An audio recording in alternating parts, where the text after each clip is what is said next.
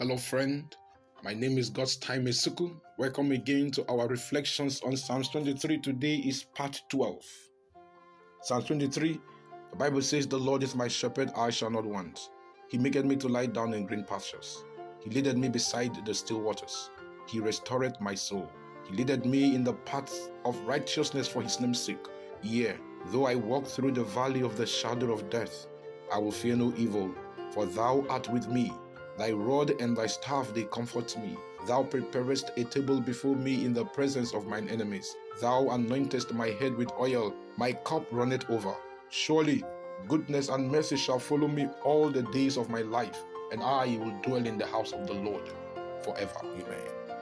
In our last episode, we were looking at the characteristics of a good sheep, knowing that if the Lord is our shepherd, then we admit to be his sheep. What are the characteristics of a good sheep? We said, number one, a good sheep hears and knows the voice of the shepherd. And the voice of the shepherd is heard in his word and his law. The voice of the shepherd is heard through the promptings of the Holy Spirit and through his providential workings. Allow me to read to you from another book, Ministry of Healing, page 58, paragraph 3. "All who are under the training of God need the quiet hour for communion with their own hearts, with nature and with God.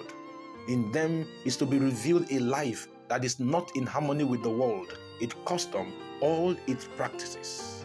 And they need to have a personal experience in obtaining a knowledge of the will of God. We must individually hear him speaking to our hearts when every other voice is hushed. And in quietness we wait before him. The silence of the soul makes more distinct the voice of God. He bids us, 'Be still and know that I am God.' Psalms 40 verse 10. This is the effectual preparation for all labor for God. You see, friends, we must accustom ourselves to knowing and understanding the voice of Jesus. Why? There is a great controversy raging on this planet, and we are involved. At the fall of Satan, God knew that there will be two voices calling man to do things in opposite directions. In Acts chapter 13 verse 10, we read that Satan actually perverted the right ways of God. So when God gives commandment, Satan comes and gives a counter command. And until we are able to recognize the distinct voice of God, we may take the voice of Satan to be the voice of God. In Genesis, God was communing with man that they may recognize his voice. In Genesis chapter 2, God instructed the man about the fruit he should not eat. And he told him, "The day you eat thereof, ye shall surely die." Satan came and spoke almost the same words that God spake. Adam and Eve were supposed to run from the voice of the stranger. They did not run, they heeded to the voice of the stranger. God said, "Ye shall surely die." Satan said, "Ye shall not surely die." They were supposed to have run. Why? John chapter 10 verse 4 to 5, Jesus said, "And the stranger will they not follow, but will flee from him, for they know not the voice of the stranger." But here is the stranger. They knew this fellow was a stranger. Eve said, "I know the voice of God," when he said, "Thou shalt not eat of it."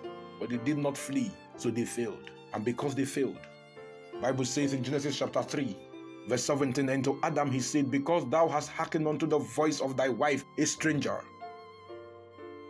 Any voice that is opposed to the voice of God is the voice of a stranger. It doesn't matter whether the person is a pastor, your mother, your father, your husband, your wife. Any voice opposing the voice of God is the voice of a stranger and should not be heeded. "And unto Adam he said, Because thou hast hearkened unto the voice of thy wife, and hast eaten of the tree of which I commanded thee, saying, Thou shalt not eat of it. Curse is the ground for thy sake. In sorrow shalt thou eat of it all the days of thy life." Whenever we forget to follow the voice of the true shepherd, to follow the voice of a stranger, calamity will follow. For us to be able to distinctly understand the voice of the shepherd, we must have an intimate acquaintance of him. The intimate acquaintance of the sheep with their shepherd is indicated by the words of Jesus recorded in John 10 verse 27. He said, "My sheep hear my voice." Oriental sheep refuse to follow a stranger whom they recognize by his voice. More than one's effort have been made to deceive the sheep by putting on the shepherd's clothes and trying to imitate his voice. The sheep have been temporarily deceived in following a stranger in the dress of the shepherd. But when he spoke, they fled in terror.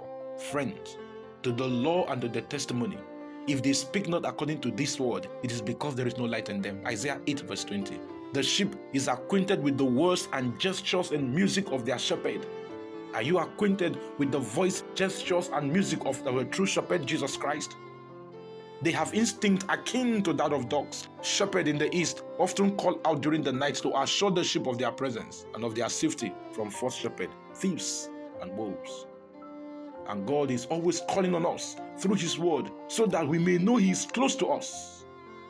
In the book Great Controversy, 519 paragraph 2, Satan well knows that all whom he can lead to neglect prayer and the searching of the scripture will be overcome by his attacks. Our safety is to discern the voice of God, and this is possible in secret hours of Bible study and prayer. God hath assured us in Isaiah 30 verse 21, and thine ears shall hear of a word behind thee saying, this is the way, walk ye in it, when ye turn to the right hand, and when ye turn to the left. When making a decision, friends, which voice do you listen to? The voice of God, the true shepherd, or the voice of a stranger? Friend, you need to understand that nothing can bring us real peace than surrender all our known choices to the good shepherd. If there are decisions you have taken based on the voice of a stranger, you know it's not the voice of God, which is His word. You can surrender that decision now to the shepherd, and He will direct you. He say, you shall hear a voice behind thee, saying, this is the way. When would you hear that voice behind thee? In the secret hours of prayer. You can make a commitment from today to always commit your ways to the Lord by spending time talking to Him, listening to Him as He will direct you. As you do this, you will never be misled under the pastoral care of the true shepherd. May the Lord keep us faithful as we rely and wait for Him to instruct and direct us. In Jesus' name. We'll be back again next week, but until then, remain in the pastoral care of the true shepherd. Amen.